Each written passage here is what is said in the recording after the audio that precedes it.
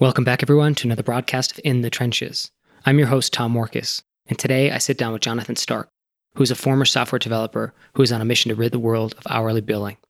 Jonathan is the author of Hourly Billing is Nuts, the host of Ditching Hourly, and writes a daily newsletter on pricing for independent professionals. And I brought Jonathan on the call today to break it down for us. Why is hourly billing bad, and what should we do instead? And my big takeaway is just that if you are selling services professionally, hourly billing is probably not the way to go. It limits your upside profit potential, and it can also harm relationships with longer-term clients. And that's something Jonathan kind of breaks down and describes in today's conversation, and something that I thought was particularly interesting because I'd never thought of it that way before. So what should you do instead? Well, we talk about how you can price based on value on today's call. All right, you guys ready to go? Let's do it. So Jonathan, I want to dive into this idea of hourly billing. I've heard people talk about, why you should do value-based pricing. I've heard people even comment that hourly rates can be good or charging by the hour is good. You've set a firm, we'll say flag in the ground here with your Ditching Hourly workshop. I mean, you're anti-hourly, and I want to get into the reasons why and what you think is more effective. But how'd you get to this point anyway? Give us a little bit of the backstory and then we'll dive into that. Sure. I have been a software developer for a real long time. I guess I started in the early 2000s, and around 2005, I was managing a dev shop in Atlanta that employed, 10 or so developers, and we billed ourselves out hourly. Everybody was, say $150 an hour at the time. And my whole life was hours. I was doing hourly estimates. I was having sort of whipping the developers to get their hours in on time so we could send out invoices. And then, if projects went over estimate, then I'd be fighting about hours with clients, just hours all the time.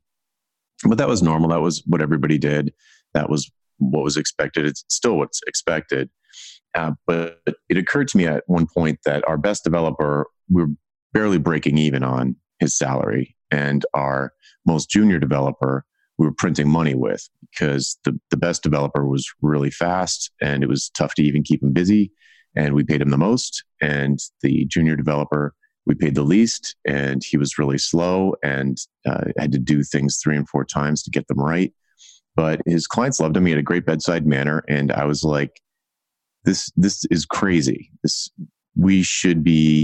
Our best developer should be one of our biggest assets. And he wasn't.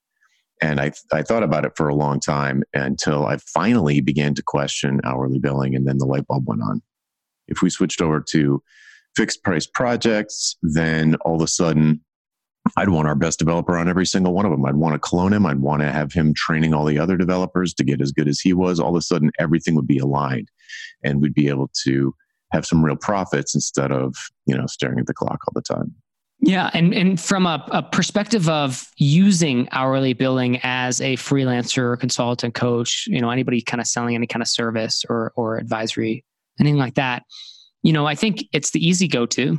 Yep. But beyond that, it also sounds like some of the setbacks for this, or the reasons to consider, not doing hourly billing is, and I know you list these out, I want to kind of break them down. I think one of the things that stands out is, well, and maybe this is the most important, you probably won't make as much as you can if you price by the project or in some other way. So maybe let's start with the cookie of money, and then we'll get into some of the other ways that there are better strategies than hourly billing. Right. So hourly is easy. It's what everybody expects. It's easy to figure out how to do it. The problem with it is it does artificially limit your income. There are only so many hours in the week and so many weeks in the year, and there's only so much you can charge per hour before your clients head for the hills. So unless you're planning on building a big firm and marking up their time and becoming a manager and doing HR functions and job posting and interviewing and hiring and firing and all that, if you want to do that, fine. But if you really just love what you do, you like your area of expertise, and you want to be a soloist or a small firm, then pretty quickly hourly billing is going to feel like a trap. It's going to feel like you're working harder than ever and can never seem to get ahead. You end up in this feast famine cycle because you have no time to do marketing because you have to be billable constantly. And you really have no profits. So if you imagine, especially if you're a soloist, it's easiest to imagine this. When you first go solo, you start freelancing by the hour. You think, oh, I'm making $100 an hour. It's all profit because my computer is paid for. I work at a Starbucks. I have no costs. Well, that's not true. It's really easy to forget that you're both a business owner and the sole employee. And if you were as a business owner, so like the employee is getting paid, so to speak, but the business isn't making any profit. It's not making any money. If you hired someone who was, roughly the same skill set as you to do the actual work, and you just got the clients in through the door and handed off all the work to your clone and had to pay your clone as much as you were getting paid, you'd pretty quickly quit doing that because there'd be no money left over for the business. So a lot of freelancers think that they're operating on like 100% profit basis when actually it's closer to zero. And that's why you end up stuck in this hourly trap, because you don't have time to actually build your business. You're always working in your business instead of on your business and, doing client work. I'm curious on that. And there's a few questions that we'll jump around to, I think. But one, because you mentioned it there, was this idea of like, you're not able to work on your business because you're in it, working in it, you're billing the hours, right? How does changing to something other than hourly billing, so project-based or something else, or you call value pricing, for instance, we can kind of break that down and define that. But how does that allow you to actually start working on your business? Are you not still also in the same trap or same challenge, regardless of how you price as a freelancer, consultant, or coach, or anybody like selling services? Aren't we all susceptible to being sucked into working in our business, even if we're not charging by the hour? I guess is my question. To a certain extent, but there's a big difference because if you're selling an hour and time is your main cost as the seller, you're selling an hour. How long does it take to deliver it? An hour. It doesn't matter how fast you are. So if you are selling hours to someone, you can never optimize your costs. You can never decrease your costs. Every time you sell an hour, it's going to cost you an hour to deliver it. Versus if you're selling an outcome like increased leads, decreased bounce rate on your mobile website, improve morale among your employees, some outcome, and then you get better and better at delivering it more quickly. Now all of a sudden you can deliver an outcome that's very valuable to a client in perhaps an extremely short time for you. So it allows you to build leverage into your business where, like literally a lever allows you to do less work to move more stones or whatever. And if you have no way to create a lever, if you're selling time, you can't optimize it. In fact, it penalizes you when you get faster at what you do. The joke I make all the time is like, if you bill by the hour, why would you ever buy a faster computer? It doesn't make sense. Right. No, that's a good point. I mean, and there's, pros and cons too. Like obviously that's, on the say freelancer consultant side, somebody who's selling hourly right now or at an hourly rate. Then there's the client customer side, right? And one of the things you mentioned in lesson 2 of your free value pricing bootcamp email course, which will be linked up in the show notes. But if you guys are interested, you can just head over to, I want to make sure I get this right, valuepricingbootcamp.com. Super easy, valuepricingbootcamp.com. And you guys can sign up for free. But in lesson 2, you talk about how it can damage your relationship with clients. Maybe break that down for me, because that's something actually I never really considered or thought about. Sure. So how does that work? Yeah. Well, I mean, it's right there. If you are paid by the hour, you will make more money the longer you take. If you're the buyer, you want the project to take less time. You want it to cost less money, take less time. If you're the seller, you want it to take more time. So before we even get into like the ethics of, or people are padding their hours or working slowly on purpose, let's just assume everybody is acting in with best interests of everyone in mind. And, as a freelancer, you don't pad your hours and you work as fast as you can and you want to hit your estimates, and all those things are true. Still, the financial incentives exist to discourage you from optimizing anything. So you're automatically going to be taking longer than you probably should be. And the clients are not stupid. they understand that if you take longer, it's going to cost them more. They understand that there is a financial incentive, which the freelancer may choose to ignore, but that is very difficult to do on the conscious and subconscious. On the subconscious level, it's okay. It's not impossible to do consciously, but subconsciously, it's very difficult to ignore that the longer things take, the more I'm going to make. And this creates what I call a trust fracture between the buyer and the seller. So the client and the consultant, or the client and the freelancer. And it can work out okay if the freelancer is always hitting their estimates. So they would give an estimate before a project starts, say, I think it's going to take 100 hours or $100 an hour, and they actually do it. Then it ends up working out okay. It's not freaking anybody out. But if you start to go over the estimate, all of a sudden the client starts to slowly freak out. And what's truly insidious about this is that the nature of hourly billing is such that you can get started doing activities on behalf of the client before you even understand what it is they're trying to achieve. So the odds of things going over budget are really high, because as the project is going on, your work is probably not moving the needle that the business wants moved. So it leads to scope creep. So it's kind of like this vicious cycle where the beginning of the project, you talk about scope, but not desired outcome. You don't know what you're trying to achieve for the business. You make a bunch of assumptions about what you think they want done, what the outcome of your copywriting or website or design is going to bring their business, but you don't actually confirm that. You don't actually come up with a way that everybody agrees to measure it. So you're just like, it's like driving the cab around, not knowing where you're going with the meter running. Eventually you might end up at the place where the client wants to go, but the odds are pretty low. So the whole nature of hourly billing encourages like waste, and you're not penalized financially for it as the freelancer. So you never get better at it. The only thing that could potentially would make you want to hit your estimates is that you don't want to have the fight with the client, like just the emotional baggage of it. But there's no financial incentive for you to finish quickly, and that financial incentive only comes once you switch to some sort of fixed price model. And once you've switched to a fixed price model, now your financial incentives are aligned with the clients. The client truly believes, they don't have to trust you to believe that you're trying to work as fast as possible.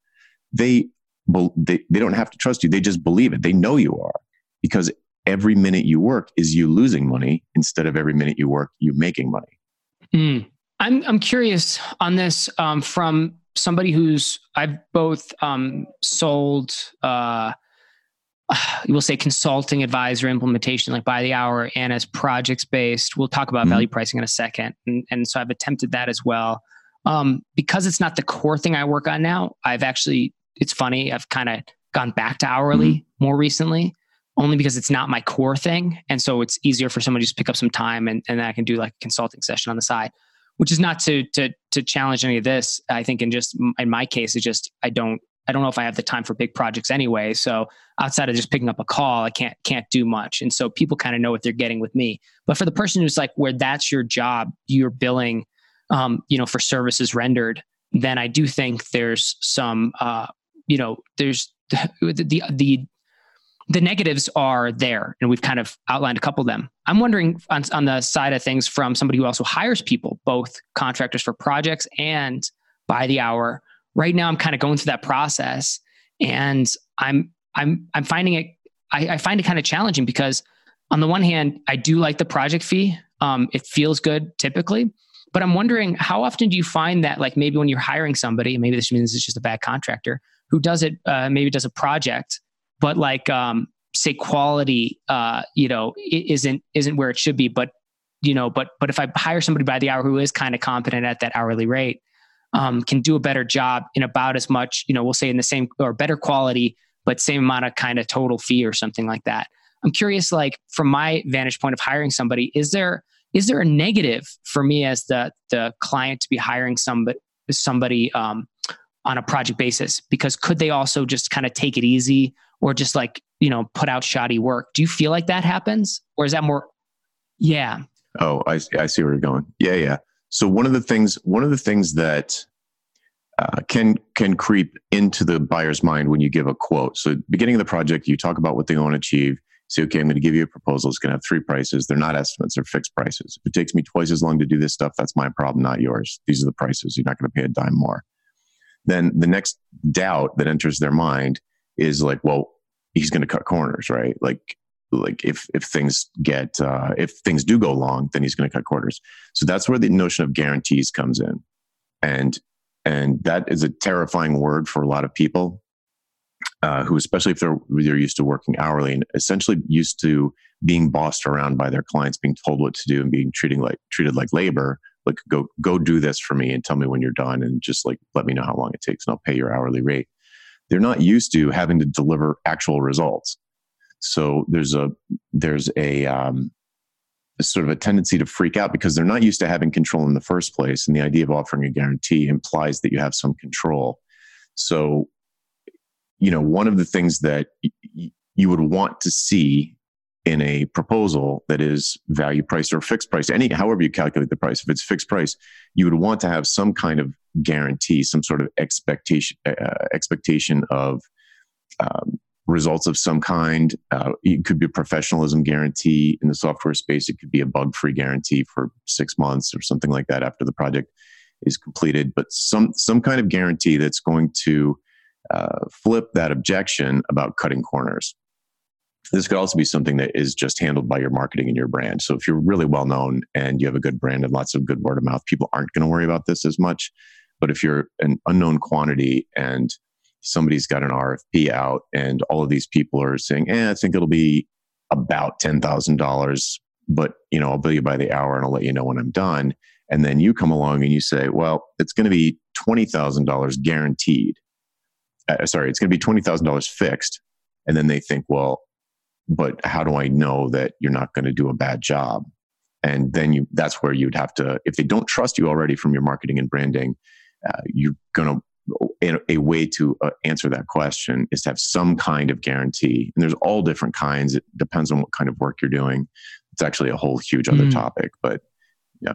Right. Yeah. No, and I know we have limited time to dive into even just this. So we'll bookmark that maybe for a future conversation.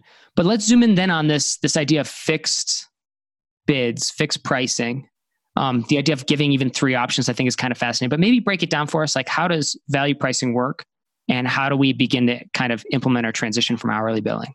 Yeah, it's a huge mind shift all the way from the sales interview process on through delivery. So a lot of people I talk to who bill hourly and have been billing hourly for a long time, say, 3 years at least, they've experimented with fixed price projects and gotten burned because the way that they calculated the fixed price was to imagine a scope of work based on, maybe an hour's worth of conversation with the client, and imagine some scope of work amount, estimated how many hours they think it's going to take them for a 6-month-long project after an hour of talking to somebody. And they underestimate it because, first of all, you can't learn everything right out of the gate. Some projects are just iterative. So there's simply, you don't even know upfront what the scope of work is going to be. So what they do is when they experiment with fixed pricing, or maybe they even think they're value pricing, but they're actually not. They calculate how many hours they think it's going to take them. They multiply it by their hourly rate. They add some random percentage for like account management or, like admin, and then they say, okay, it's going to be $15,000. And the problem is they did not set themselves up to succeed at that price. So dear listener, if you've tried fixed pricing in the past and you calculated it the way I just described, which is called cost plus or time and materials, if you calculated it like that and ended up regretting it, feeling like you lost money or something like that, imagine instead how that project would have went if you added a 0 to the amount that you quoted to the client. If you had added a 0 to the $15,000 proposal and it was actually $150,000, and let's just assume for the sake of argument that the client accepted it, would that have felt profitable to you? If you ended up doing all the exact same stuff that you did for 15 and it felt like you lost money, but you got paid $150,000 for it, I'm pretty sure you'd be like, that would be a huge win. That would be amazing. So the problem here is that the seller who calculated a time and materials price set it too low. It's like, that's the simple thing, is that when you do time and materials, you almost always set the price too low if you're going to set a fixed price like that. And people never imagine, like, well, what? I mean, my prices could be 10 times higher than I set in this time and materials thing if I base the prices on the value to the client. So if the outcome was worth $1 million to the client, then they probably would have paid $150,000, even if it would only take you, air quotes, $15,000 worth of hours to do it. The client doesn't really care about that as long as they get the outcome and they get a huge return on investment from whatever it is that you did. So value pricing is a way to set prices. You can't just do this all the time. It's not with impunity. You can't just raise your prices, just like set giant prices.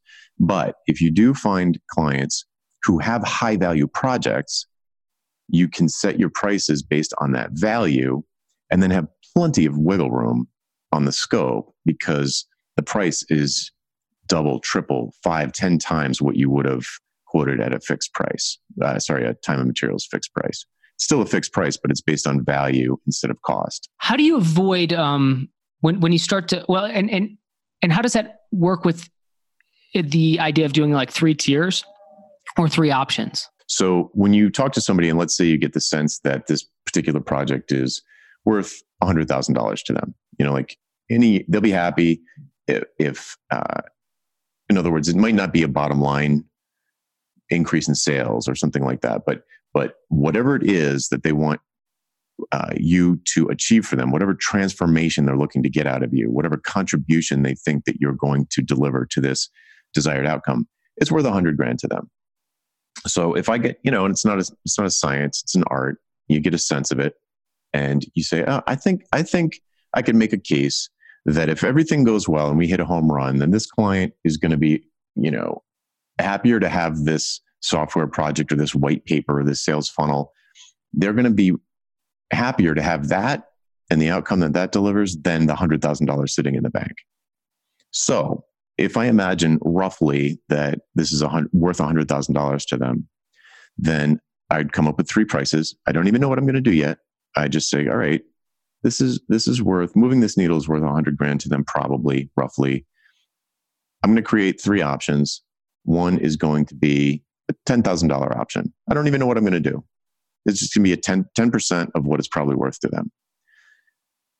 Then I'm going to say, I'll create another option, another price under that value that's like $22,000. So, 22, around there, a little less than a quarter. And then I'll come up with one that's maybe $50,000, or probably 50, maybe 75, maybe closer, but roughly half of what I think it might be worth to them. And then, and only then, do I start thinking really hard about exactly what I'm going to do. So then I'll say, all right, these people want to move this metric. They want to, this needle on their business moved. Maybe it's morale, maybe it's bounce rate, maybe it's conversion rate optimization, but they want something to change. They want a transformation. They believe that you can contribute to it in some way because you're an expert in this area. Then I'd say to myself, okay, if I had a budget of $10,000, what could I do to help them with that?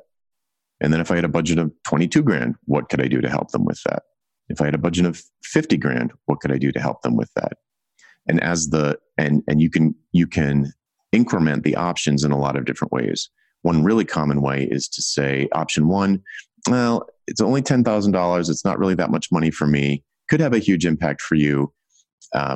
So what I'll do is I'll come up with a sort of a DIY option where I do strategy and design, and I explain, give you a roadmap based on your specifics and based on my expertise about what you should do on your own to execute to move that needle and to get that outcome. So your involvement is much lower. You're not going to be around for a long time. You're essentially making the blueprints for the building. You're not building the building. So, okay, that's interesting. Maybe option 2, you add, it's sort of a done with you kind of engagement where you do all of that stuff up front, the strategy, planning, design, architecture type work. You create the blueprints. and they'll build the building, but you'll stay around to make sure that they're doing it right. So you'll be an expert, kind of like the architect walking around while an actual building is being constructed by the team, or the client outsources it to someone else.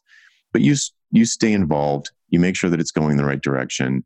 You answer any questions where some surprise happened or some unexpected obstacle crops up. So you stay involved, but you're not pounding nails. You're kind of walking the site with the blueprints in your hand. And then the $50,000 option, the top tier option, would be done for you, where the client barely has to do anything, or they have to do the least amount of work, just the bare minimum, and you handle everything. You design it, you build it, you make sure it's built to specification. You pay for the contractors to do the building, all of that. And so that's just one way you could create 3 incremental options. One would be, lowest option, do it yourself. I'll tell you how. Option 2 is done with you. You'll do it, but I'll help you along the way. And the top one would be done for you, where you basically handle absolutely as much as you possibly can without the client's intervention. But they're all toward the same goal. They're all trying to move that same needle. They're all trying to decrease the bounce rate or increase revenue, or whatever the goal that the client wants you engaged with. From there, when you're doing this too, do you always do this and break it down, kind of create these 3 options before? So you maybe do like an intro call, have the conversation, create this proposal with 3 tiers in it, and then bring it back on a call to maybe like go ahead and move forward on the project, depending on what they choose as which option. Yes. Some students, some of my coaching students do that. They'll like come to a meeting and present the proposal, like 3, just like a 1 sheet with 3, almost like comparison chart of the 3 options. I don't do that. I've never done that. It works. People can do it. It's not my style. I usually do like a more narrative form. It's usually 4 or 5 pages. Nothing fancy, nothing too long. It's just really focused on the benefits of each option, the prices at the end, and I email it to them. And then I have like a follow-up routine that I do to, if they have any questions or whatever. Right. And as far as, but it sounds like then what you try to do is you'll make sure that like that next correspondence will include those 3 tiers. That's the thing that's going to be presented. And then you're able to go and close. Right. So in the sales conversation, the whole time in the sales interview, I call it an interview because we're seeing if there's a good fit. It's like a job interview. You don't want to just work for any company. You want to work for a good one. So you're interviewing them as much as they're interviewing you. And the only thing I care about finding out in that meeting is what needle they're trying to move. What does a home run look like? How do we know that this was a success? If we're just, if I don't know what's going to satisfy them, the odds of me satisfying them is next to 0. It's like shooting hoops with a blindfold on. I need to know where the basket is. I need to be able to see it. I want to be able to see it while I'm doing the work. I want to know that I'm getting closer to it and making progress toward the goal. Not that I did the activities that they said I should do, but that we're making progress. I love it. Well, I think that's a great point to end on. I think this was really useful. I think there's some real golden nuggets here. So Jonathan, where can people reach out to find you, connect with you, or learn more about you? Yeah, thanks. I would just send people to valuepricingbootcamp.com to, if you're interested in any of this and you want to drill into more of it, it's like a series of emails that come out every day for 7 days that go into these topics in more detail. And you can reply to any message. It goes straight to my inbox and we can start a conversation. I love it. Well, I encourage people to go check it out. I'm signing up. I think this is a great course for people who are selling any kind of service or work in that context. Coaches, consultants, do it. Check it out. And again, thank you so much for this, Jonathan. Great primer. And I like some of your strategies, especially the 3 kind of tiers, and bring that into the kind of the proposal with it. So people check it out. Go sign up for the free Value Pricing Bootcamp. And Jonathan, thank you for being on In the Trenches. Thanks very much for having me. And that wraps up another broadcast of In the Trenches. If you enjoyed today's episode, please leave a rating review. Just go to tommorkes.com/iTunes, and that'll take you to iTunes where you can leave a 5-star rating review. And that really helps spread the word about this podcast. And finally, if you need help growing your online business or generating new traffic, leads, and sales at a profit, reach out to me at tom@tommorkes.com or head over to the website tommorkes.com and sign up for the free newsletter. That's it for today. Stay frosty.